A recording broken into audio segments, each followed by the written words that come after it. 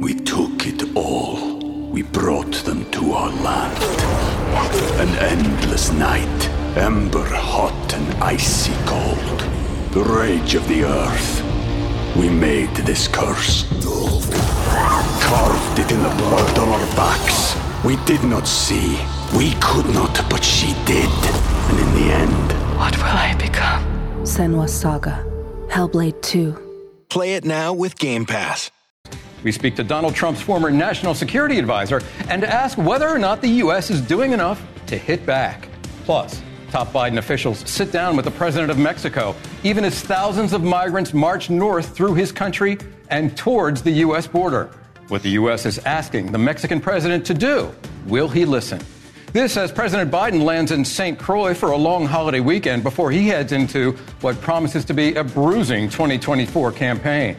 And it's a numbers game. Las Vegas gets ready for a wave of New Year's nuptials. Why are couples flocking to Sin City to say I do this weekend? Thanks for being with us here on The Hill. I'm Mike Vaquera, filling in for Blake Berman, and I am joined by Kelly Meyer, News Nation Washington correspondent. Bill McGinley, former Trump White House cabinet secretary. Lance Trover, former press secretary for former GOP presidential candidate Doug Burgum. And Chris Hahn, he's another former senior aide to Senator Chuck Schumer, and he is a News Nation contributor. The Hill on News Nation starts right now.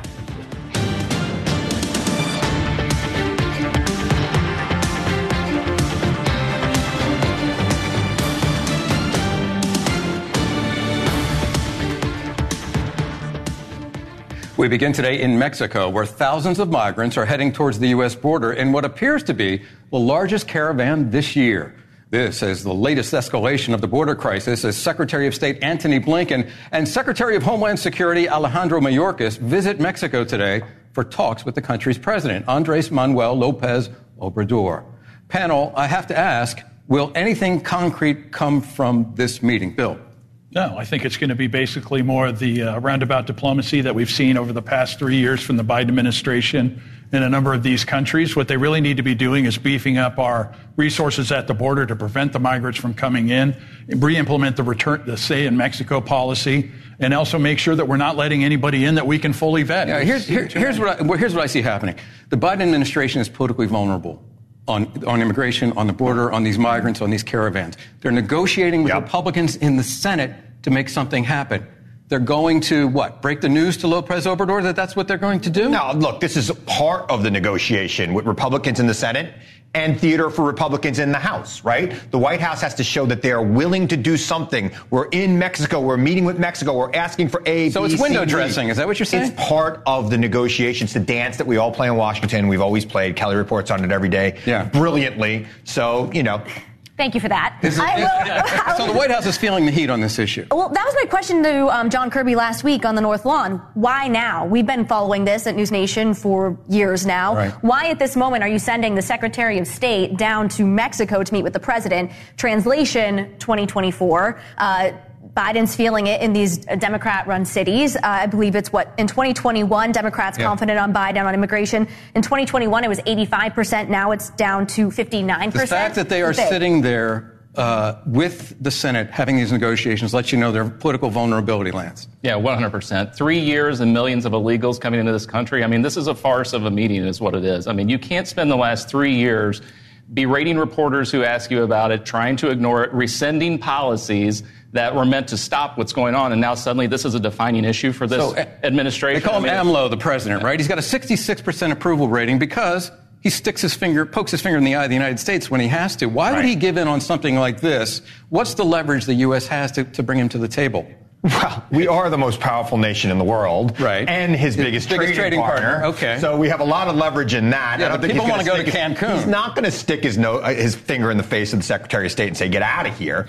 But again, this is a negotiation. Kelly's right; it's about 2024, but it's about January of 2024. They've got to fund the government. They've got to fund Ukraine. They've got to fund Israel. These are all connected issues. There is a Republican-controlled House of Representatives that doesn't want to do the Ukraine part. Right. They want something on the border. The president's got to do something to appease them to get all three at once. That's the linkage. And then what if they do actually get something done? I know that might be shocking. What if they do get something done, and then what will Republicans talk about in 2024?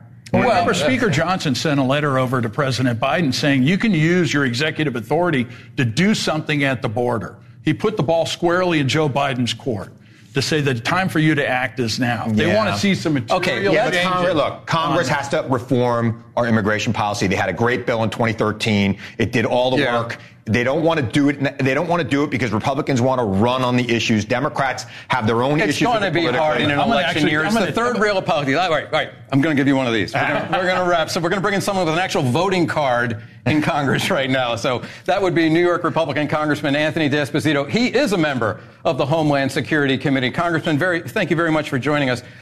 First of all, I'm going to start with the mayor of New York City, neighboring your district, of course, Eric Adams. He had a press conference yesterday, a press conference today, where he took to task the governor of Texas, Greg Abbott, for sending those buses to his city. Well, as I've said before, I'm not sure where Mayor Adams finds the right to criticize other people. When you are elected to find solutions to problems. Governor Abbott found the solution to the problem that he was facing, and that solution was to send migrants to a place that considers themselves a sanctuary city. Throughout his campaign, Mayor Adams touted the fact that New York City was a sanctuary city, but he forgot that to actually be a sanctuary city, you had to have plans in place in order to actually serve as that sanctuary. Nobody comes to the United States of America to live in a vacant warehouse or hangar at JFK Airport. Right. Well, he's under a lot of pressure, and as some of it showed yesterday, he says he tries to call the administration, the Biden administration, reminder, he's a Democrat. They don't talk to him, and he said, quote, "It baffles me." So more indications of the political pressure that the White House is under as this meeting goes on right now, as far as I know, in Mexico City. I want to ask you this about that meeting. What do you expect, if anything, to come out of it? It's too little, too late. I don't expect anything to come out of it. Since Joe Biden has taken office, there's been over 3.8 million people that have crossed our border into the United States of America. We have people on the other side of the aisle who are claiming, well, this is the administration stepping up and looking to do something. Have they kept their head in the sand for that long that they haven't realized that this has become an issue plaguing our entire country? Every state is now a border state. Every city a border city. There's a poll out. How confident are you that Biden can make wise decisions about immigration? I think this is from Pew. I think you were referring to this. 67% say they are not confident. Only 32% say they are confident. That is a significant drop, as Kelly pointed out just a moment ago. How much pressure, what do you read into the fact that the White House is sitting down with Republicans in the Senate? That's number one. Number two is, do you envision any possibility that if they come to a deal, House Republicans would go for it? I think we have to see. We have to see what the deal is, what they want to put on the table. I mean, the facts are that close to 200 days ago, House Republicans passed the Secure the Border Act, H.R. 2, and we sent it over to the Senate. It's been collecting dust on Chuck Schumer's desk since. Okay, H.R. 2, let's assume it's not going to happen. That's a negotiating position. Remain in Mexico. Do you want to see a revival of that, I'm assuming? What else would you like to see? I want to see investments at the southern border. I want to see more Customs and Border Patrol agents hired. I want to see investments in the ability to process asylum. I'm not one of those people who say that we should not welcome people into this country. I believe people are deserving of the American dream, but they need to come through the front door. And in order for us to welcome people into this country and give people that American dream, we need to be able to process those asylum cases, and we need to give our processors every resource that they need to get that done. So it's not just a matter of upping the budget. You know, this is tied to the Ukraine funding, right? This is all part of a funding bill. It's not just a matter of upping the budget for the Border Patrol and ICE and other agencies that deal with the migrant flow. No, they are. They want to tie Ukraine funding in, and I think that many of my colleagues, and at this point, I've become to really understand their point and begin to agree that we need to secure our own border. That's the issues that are facing the American people, and then we could focus on dealing with Ukraine again. I mean, we've sent a lot of money there, and I've always said, and I've voted on funding that has gone to Ukraine, and I've made it very clear that moving forward, we want to see where the money is going, what it's being used for and how they plan on using further money. Congressman, as long as I have you, and because you are from New York and on the Homeland Security Committee, what do you know, what can you tell us about the preparations for New Year's Eve celebrations, particularly in Times Square, and any danger signs or red flags that you're seeing as people begin to gather this coming weekend to celebrate the new year? I think that the threats are there. We're seeing, obviously, most recently, individuals who have been pro-Palestine, people that have gone into the city. We've seen them block off the entry to JFK Airport, a major transportation hub. I know that the NYPD is working with all intelligence agencies to do the best job that they always do. They are the greatest police department in the world, and I have no doubt that they will keep this city safe. We just need to remain vigilant. We need to be careful, and we need to be safe and be smart. All right. Congressman D'Esposito, thank you very much for joining us on this holiday week. You have a happy new year. Appreciate it very much. Be well. Okay. As we mentioned, the Democratic mayor of New York is also criticizing the federal government's handling of this migrant crisis. Mayor Eric Adams says the federal government is basically saying to New York, you are not doing your job. You do our job. The mayor just got a short time ago announced a new executive order requiring charter buses carrying migrants to provide 32 hours notice in advance of arrival into New York City and limiting the hours they can arrive to the morning hours.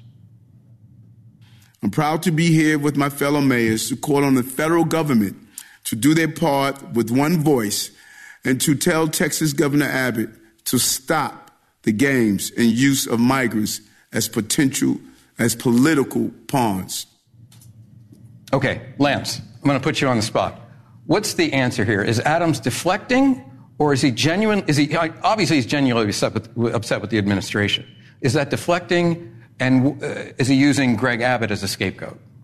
Well, let me just first begin. As someone who lived in Chicago, everybody loves sanctuary cities until they got a dose of reality, and that's what's going on here. They're getting a dose of reality. So you can call it deflection, you can call it blame, whatever you want. But these were cities that were proud, they said, to welcome in illegal immigrants for years and years and years. And now they're getting these illegal immigrants in. He's dealing now with what Governor Abbott on the Texas border is dealing with. Everybody's dealing with it. But it all goes back to the federal government and the Biden administration not doing their job to secure Mr. Hahn? Well, if these guys could work while they were here, they wouldn't be as big of a problem in the city of New York. In fact, the city of New York could use every single one of them at work right now. There are 11 million vacant jobs in the United States of America. There are about 11 million people that have been coming to this country over the last couple of years. It seems perfect sense to put them to work for this country like every generation of immigrants before them, like my family when they came here, like all of our families when they came here.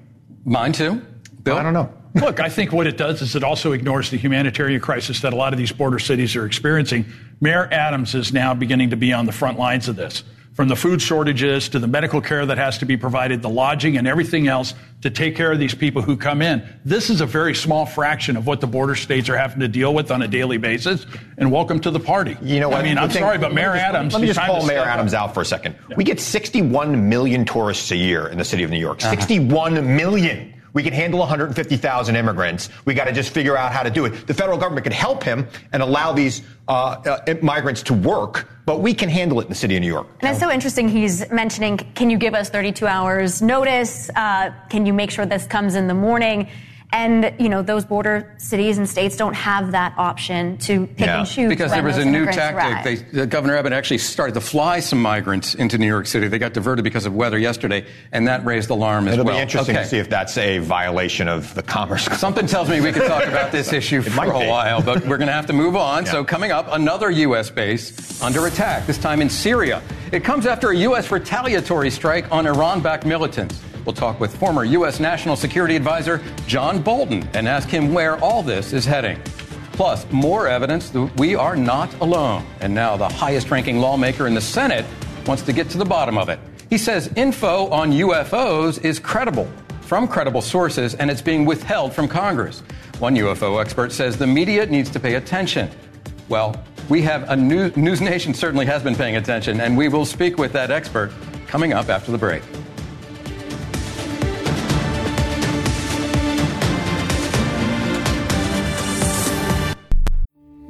We took it all. We brought them to our land. An endless night, ember hot and icy cold. The rage of the earth. We made this curse. Carved it in the blood on our backs. We did not see. We could not, but she did. And in the end... What will I become? Senua's Saga. Hellblade 2. Play it now with Game Pass.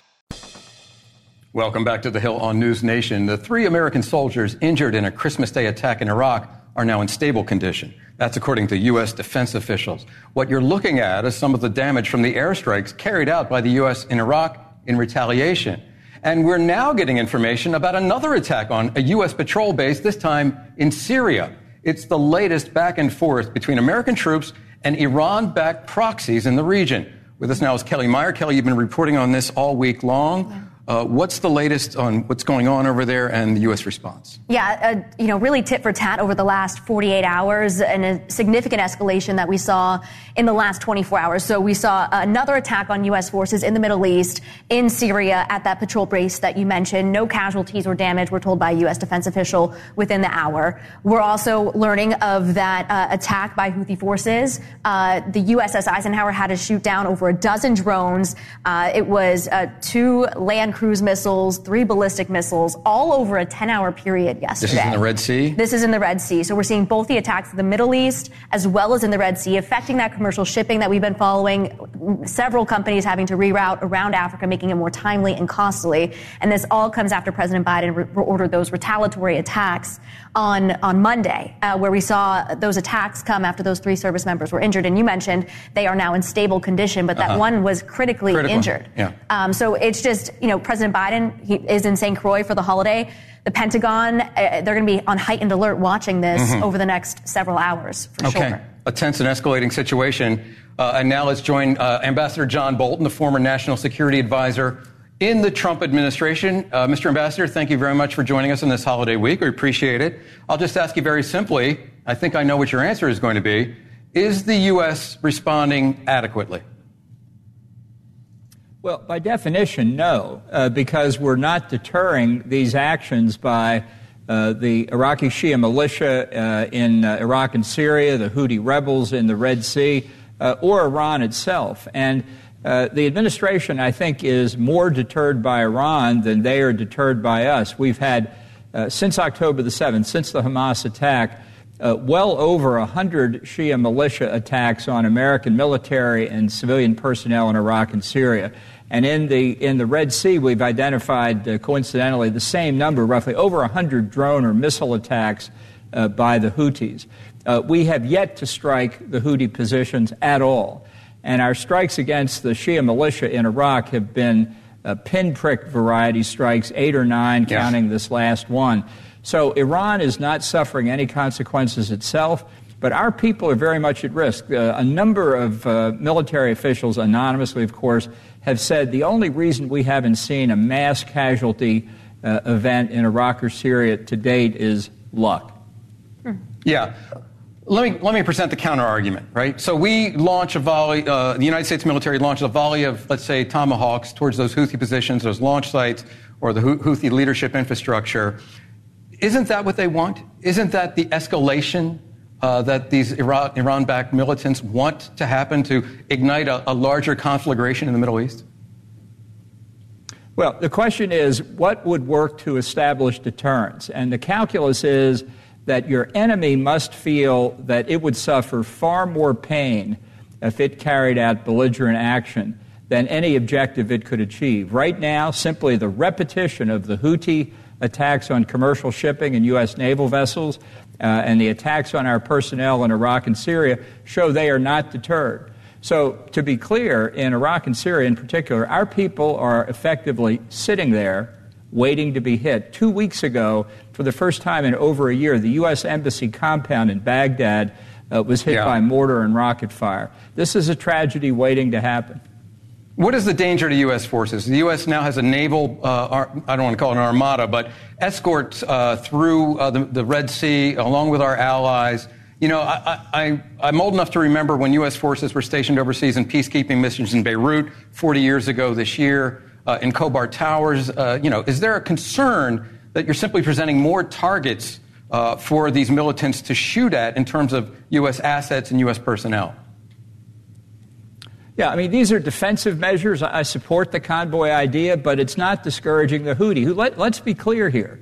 The Houthi wouldn't have two rocks to rub together to deal with traffic through the Red Sea if they weren't being supplied by Iran. And there was another incident before Christmas. I think this is noteworthy. The Pentagon said, and has not been contradicted by any evidence, that an Iranian drone launched from Iranian territory hit a cargo ship in the Indian Ocean on December the 23rd. Iran denied it, but this is an overt act by Iran against what it thought was an Israeli target. This really is Qasem Soleimani, the late unlamented Qasem Soleimani's ring of fire strategy playing out around Israel. All right, Mr. Ambassador, I'm going to yield to my colleague, our Washington correspondent, has been covering this from the White House, Kelly Meyer. Ambassador Bolton, I had one question. You mentioned the deterrence efforts. Is there a fine line between deterrence and widening this conflict, which is something the Biden administration has been clear that they do not want to see? And then on top of that, how would you advise the Biden administration to respond here? Well, remembering that all of these attacks, Houthis, Hamas, the other terrorist groups, are ancillary to the Hezbollah, ancillary to the Hamas attack on Israel. So I think the way to end this quickly is to allow Israel to achieve the objective it has stated, which is the elimination of Hamas's military and political capability. All of these things are tied together. So, in effect, we're in a wider war now. The White House just won't admit the central controlling role of Iran, and that is a strategic threat to the United States. All right, Ambassador John Bolton, I'm afraid we're going to have to wrap it up, Kelly. Kelly's eager to go. Thank you for being with us on this holiday week. I appreciate it. Happy New Year to you, sir. All right, I'm going to go you. I've been listening. What do you think? I've been listening to John Bolton for 20 years now. He's never met a target in the Middle East he didn't want to bomb, right? Thank God he's not the guy making that decision right now, because we'd have a wider war that the American people do not want. He is the last of the neocons, and there's a reason why neocons were driven out even of the Republican Party, because they were warmongers and they wanted to expand every action. We're walking a tightrope in the Middle East. You hit the nail on the head when you said this is what they want. They want us to take our tomahawks and bomb their positions to create a wider war, to distract from the carnage that they caused on October 7th in Israel. We need to back Israel, and we need to not be drawn into a wider war. Real quick, Bill. The one thing that Ambassador Bolton said that really struck me was the Biden administration policies and actions to date haven't worked. And the reason that you know that is because Iran and their proxies are still attacking. And I think that's a very important point that he made, and I think we do need to get some sort of coherent strategy. I'm going to use my privilege as the host of this show and say I think the jury's still out of whether it's working or not. Okay, moving on. Coming up, a key legal move made by Special Counsel Jack Smith against former President Trump. Why it matters and could it impact former president's campaign messaging. And storm clouds on the horizon, in this case, word clouds. Responses describing the political goals of Donald Trump and Joe Biden as the public sees them. Why the results may rain on the parades of both candidates. That's next. Ryan Reynolds here from Mint Mobile. With the price of just about everything going up during inflation, we thought we'd bring our prices down. So to help us, we brought in a reverse auctioneer, which is apparently a thing. Mint Mobile Unlimited Premium Wireless. How to get 30, 30, bit to get 30, bit to get 20, 20, 20, bit to get 20, 20, bit to get 15, 15, 15, 15, just $15 a month? Sold! Give it a try at mintmobile.com/switch. $45 up front for 3 months plus taxes and fees. Promo rate for new customers for limited time. Unlimited more than 40 gigabytes per month. Slows full terms at mintmobile.com. Welcome back to The Hill. Special Counsel Jack Smith filing a key motion against former President Trump in his 2020 federal election interference case. He's asking the court to prevent the former president from making, quote, unsupported and politicized claims in court during the trial. The prosecutors claim Trump, quote, has suggested that he intends to impeach the integrity of the investigation by raising wholly false claims, such as the government's non-existent coordination with the Biden administration. Okay, Bill McGinley, I'm going to start with you. You're a lawyer. You served in the Trump administration. Is Jack Smith going to be successful here? No. I think even if he were to get a court decision, Trump's going to do it anyways. The question is going to be, are his lawyers going to be able to get the trial evidence from the government that they're requesting? Because they want to put on defenses that Jack Smith doesn't want. Let's not forget, Jack Smith, even though he's a very smart prosecutor, he has been overturned by the Supreme Court numerous times in the McDonald case, in the other case. But what I do want to say about this is this is a very aggressive. He's already gotten a gag order outside of court. In the legal system in the United States, we try to give a defendant as much latitude as possible to put on the defense that they're entitled to.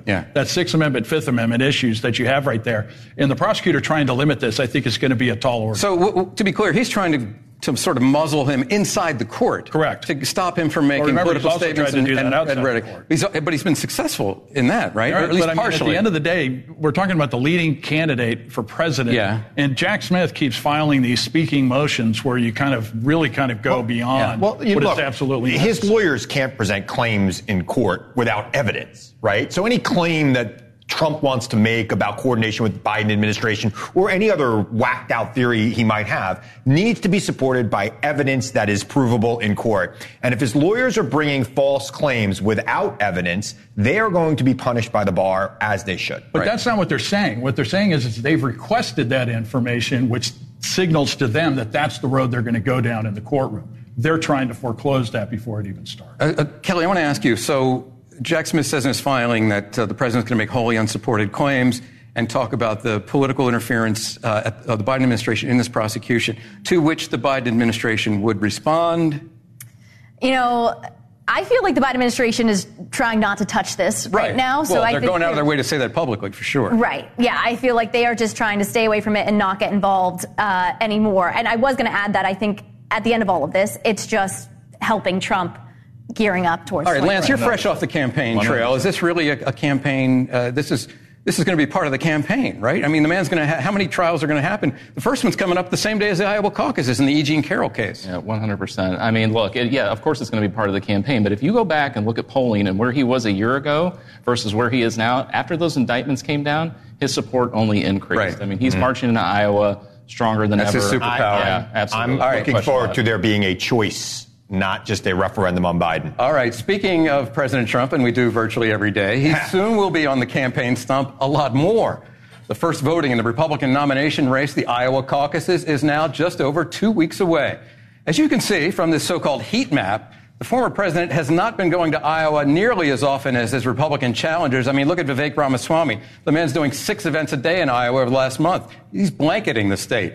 But that's all about to change. Trump will barnstorm the state next week. 6 events over 4 days, including appearing with potential running mate, South Dakota Governor Kristi Noem, who's from neighboring, just up north there, South Dakota, making the journey south into Iowa. Okay.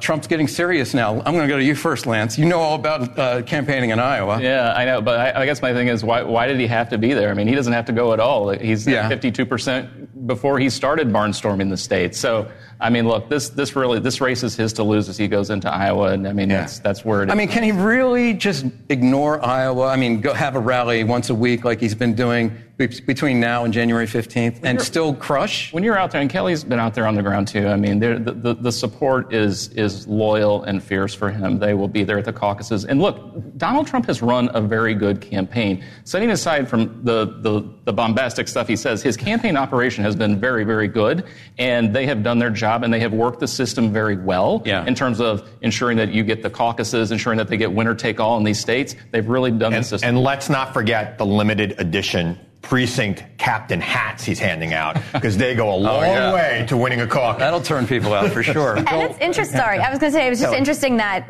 Trump has been there the least, and then the second runner-up to that is Haley, and they're really the ones that are doing the best. So maybe the less exposure in Iowa. That's it.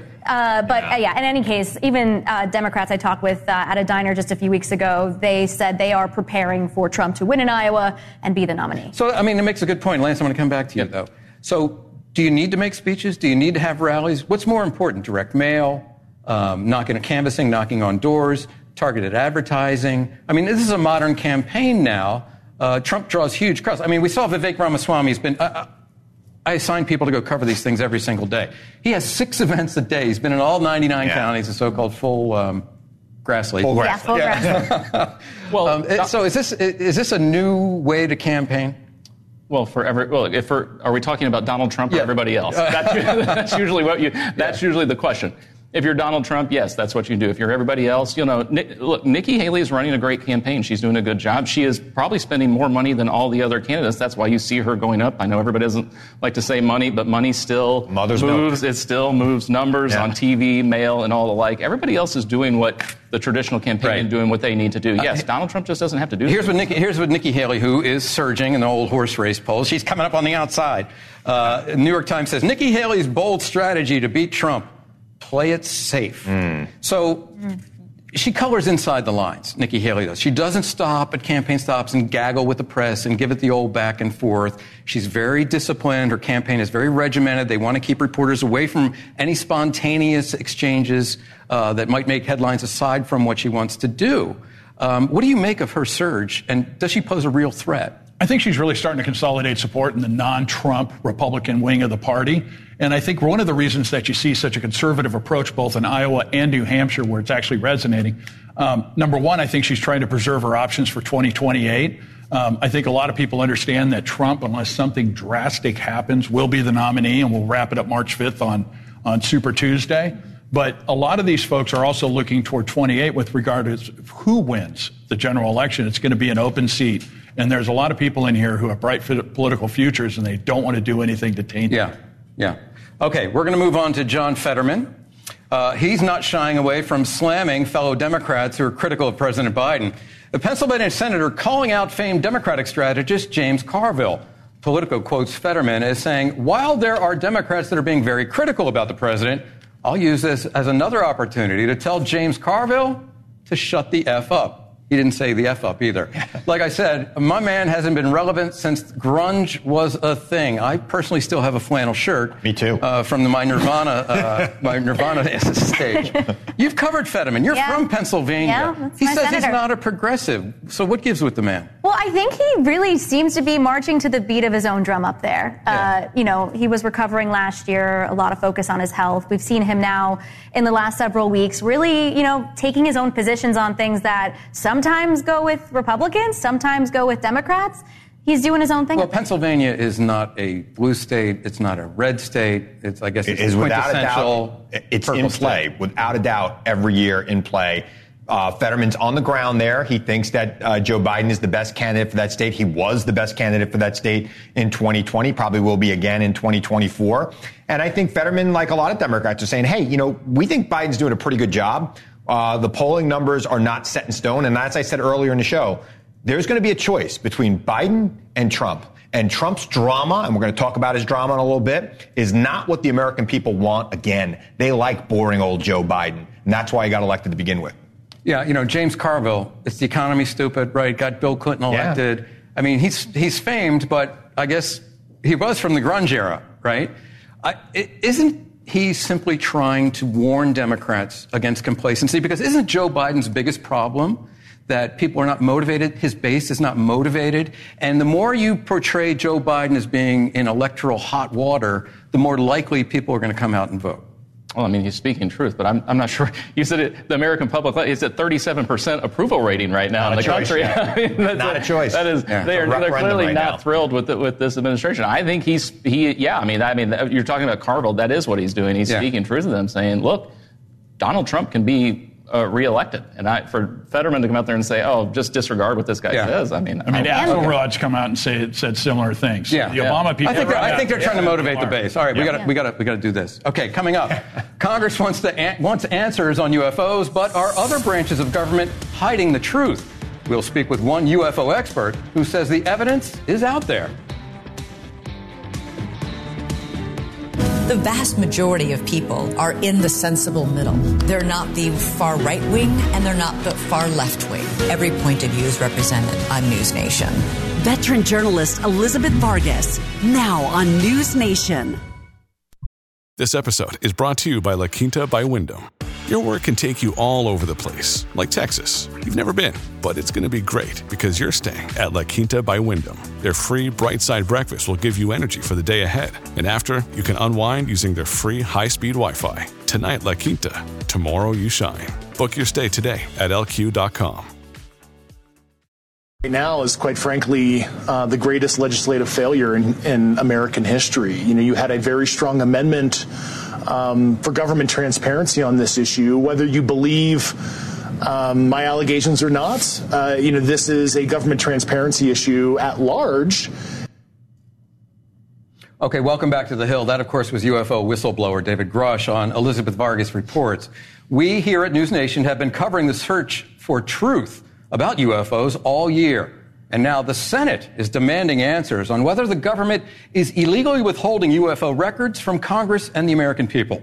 Joining me now to discuss his opinion contributor for The Hill, Mark von Rennenkampf. He has a recent piece published in The Hill. It's titled, Congress Hunts for Illegal UFO Programs as the Media Shrugs. Mark, thanks very much for joining us. Let's just start at the beginning here. There was a provision inside an enormous defense authorization bill. We thought it was going to go through. It got dropped for what I gather are mysterious reasons no one's fully explained. What do you know?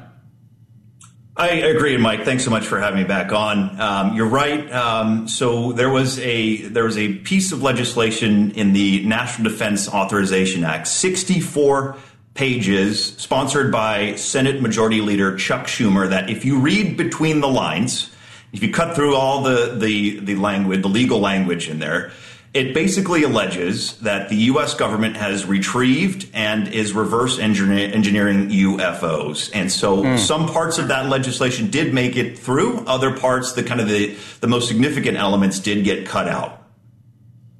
And why? What is the motivation as far as you can see? I'm told that a Ohio congressman who's chairman of the House Select Committee on Intelligence, Congressman Turner, was instrumental in getting this dropped. We tried to get him, Joe Khalil, our reporter on The Hill, tried to get him to explain himself.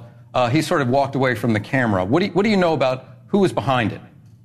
That's right, Mike, you're right. And Joe has done an excellent job on The Hill following this. All signs do point to Mike Turner, like as you said, the chairman of the House Intelligence Committee, sounds like he really convinced the Speaker of the House and Mitch McConnell to really gut a lot of this, the key elements of this legislation. There's been rampant speculation, given the fact that he represents Wright-Patterson Air Force Base, and if anybody has followed UFO history, that has really been an essential element or location for UFO lore. That's where Project Blue Book was headquartered for almost 2 decades, and that was basically a PR exercise to debunk all UFO sightings. So there's that interesting connection there that he does represent that district. So there's some speculation. It's only speculation that perhaps some defense contractors who may or may not have some of this material have exerted undue influence over the congressman. That could be as simple as political calculations. Right. Congressman doesn't want Biden to get any kind of a win, whatever it may be. Or it could be he just simply doesn't believe these whistleblowers, and they're allegedly, it sounds like there have been dozens of whistleblowers. Mark, I don't want to play the soundbite because we're running out of time and it's kind of long. But, so you have the Intelligence Committee chairman in the House on one side. You've got the Senate Majority Leader, very powerful position on the other side, Chuck Schumer. He said in part, we've been notified by multiple credible sources that information on UAPs, that's unidentified aerial phenomenon, has also been withheld from Congress, for which, if true, was a violation of the laws requiring full notification to the legislative branch. Where do we go from here, Mark? Yeah, this is really a quintessential oversight issue, and the senators who have sponsored this have said that they are going to vow to keep fighting. They will change the status quo, is the exact words, and they are not giving up. Okay, Mark von Rennenkamp, thank you very much, and thank you for writing it. Have a happy New Year. Have a great holiday week. I want to quickly go to the panel. All right, a year ago, if we'd been sitting here talking about it, there'd be a lot of giggles, a lot of smirks. Now it's a matter before Congress. The Senate Majority Leader, no less, is taking up this issue.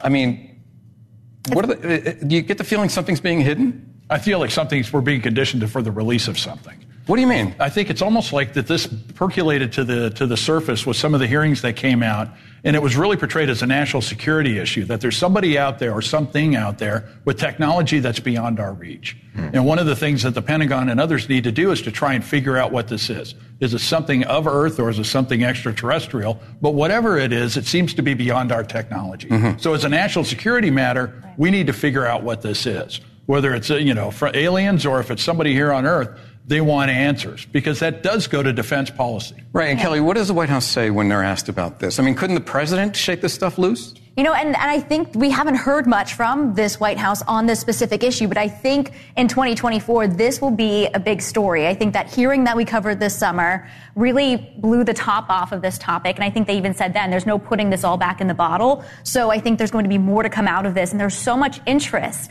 on Twitter. We get followed constantly.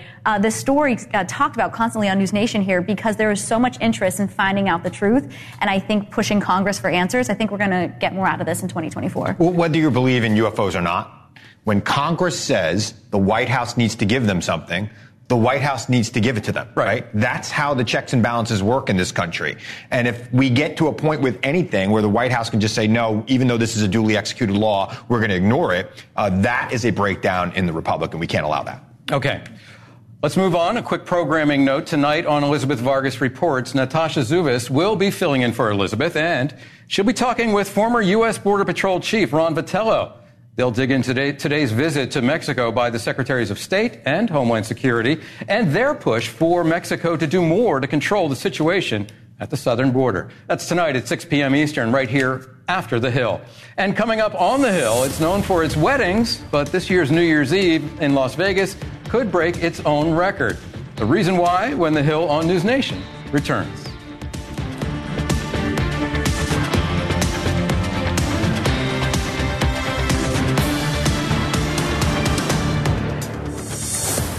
Back. It's the E-Block. That means we're going to kick this show off with some fun stories. Actually, the first one's not so fun. The second one is a lot of fun. So this may be a sign of the times, but that friendly post-game handshake is going bye-bye in some Canadian hockey minor leagues. Starting in the new year, players of the visiting team will shake hands at the bench of the home team before the game, not after the game, and officials will escort the players off the ice after the game. I guess it's because they just had too many fights after the game. A league statement says, quote, the handshake gesture at the beginning of the game reduces the potential risk from any heightened animosity that can occur between opposing players throughout the course of a game. And to be clear, this is minor leagues, not the NHL, in Newfoundland and Labrador. But, I mean, what's the world coming to, right? You can't even shake hands like gentlemen. Of course there's going to be a little shoving at the end of the game. Come on. You're not leaving teeth on the ice. You're not playing hockey. They're fighting like heck on the ice and then friends afterwards. Yeah, really. This reminds me of a couple years ago, the Michigan basketball coach, Juwan Howard, smacked some coach in the handshake line after a college game. There was a proposal to ban handshakes after college basketball games. And the Michigan State coach actually said, what are we teaching these kids? Yeah. That, we're telling them, that they have to shirk this responsibility. They can't be civil to one another after a game and shake hands. I mean, it seems like the civil thing. The whole thing's ridiculous. I mean, what is wrong with Canada? What is wrong? They should shake hands up here, though. They lost their marbles up there. What is They wrong? are. What are you talking about? Unless they're standing across from you holding a hockey stick. All right, let's move on to something a little bit lighter, okay? You see this? Las Vegas chapels are expecting crowds of couples to tie the knot on New Year's Eve. The wedding industry in the Silver State believes that 12, 31, 23 is a specialty date. And I'll tell you why. Because it reads 1, 2, 3, 1, 2, 3. The Clark County clerk even has a marriage office at the Harry Reid International Airport, where she will issue licenses. So wheels down, rings on, I guess is how it goes. The office is open from December 26th to the 31st. Not too late to act, panel. You still have time for that special someone if you're not yet married. You feel Say something, people. You feel bad for the woman who said, "Yeah, I'll marry you when it's 1, 2, 3, 1, 2, 3." Yeah, really. Right. Solid foundation when it's on easy as 1, 2, 3 to build a marriage. Yeah. But I think that's an interesting stat. But the real stat to pay attention to is how many of them are still married after 1 year. Yeah, we should. What do you think, Kelly? Yeah, I think we'll have to do the follow-up report. Yeah. See who it worked out for. That's right. Yeah. But it seems like kind of a whim, getting married on a whim. I don't know. Does it help you out? I mean, do you know anybody that's gotten married in Las Vegas? I do. I know somebody who got married in Vegas. She got divorced, and now she's going back to Vegas for her second marriage. Wow. Yeah. I guess she really likes Vegas. She likes the Elvis theme. I don't know what it is. Yeah. Rinse, repeat. Pardon me? Rinse, repeat. Yeah, I guess. All right. If you don't succeed, try again. Yeah. All right. So is that all we have to say about getting married in Las Vegas? You alluded to the Jackson 5. Well, ABC, I guess what happens in Vegas will not just stay in Vegas. If you get married in Vegas, it's going to follow you home. Yeah, so really. Be very careful who you go there with on 1, 2, 3, 1, 2, 3. Right. The weekend I would watch more is going to be the first 2 rounds of March Madness and see how many people get married there. Because I just think March Madness is when guys go out and live their best life in the sports book. And if somebody hits a big, okay, they get their yayas out. All right. Okay, we're going to leave it there then. Thanks for watching The Hill on News Nation. Set your DVR to watch us at 5 p.m. Eastern. We will be back tomorrow, and that is a promise. Elizabeth Vargas Reports starts right now.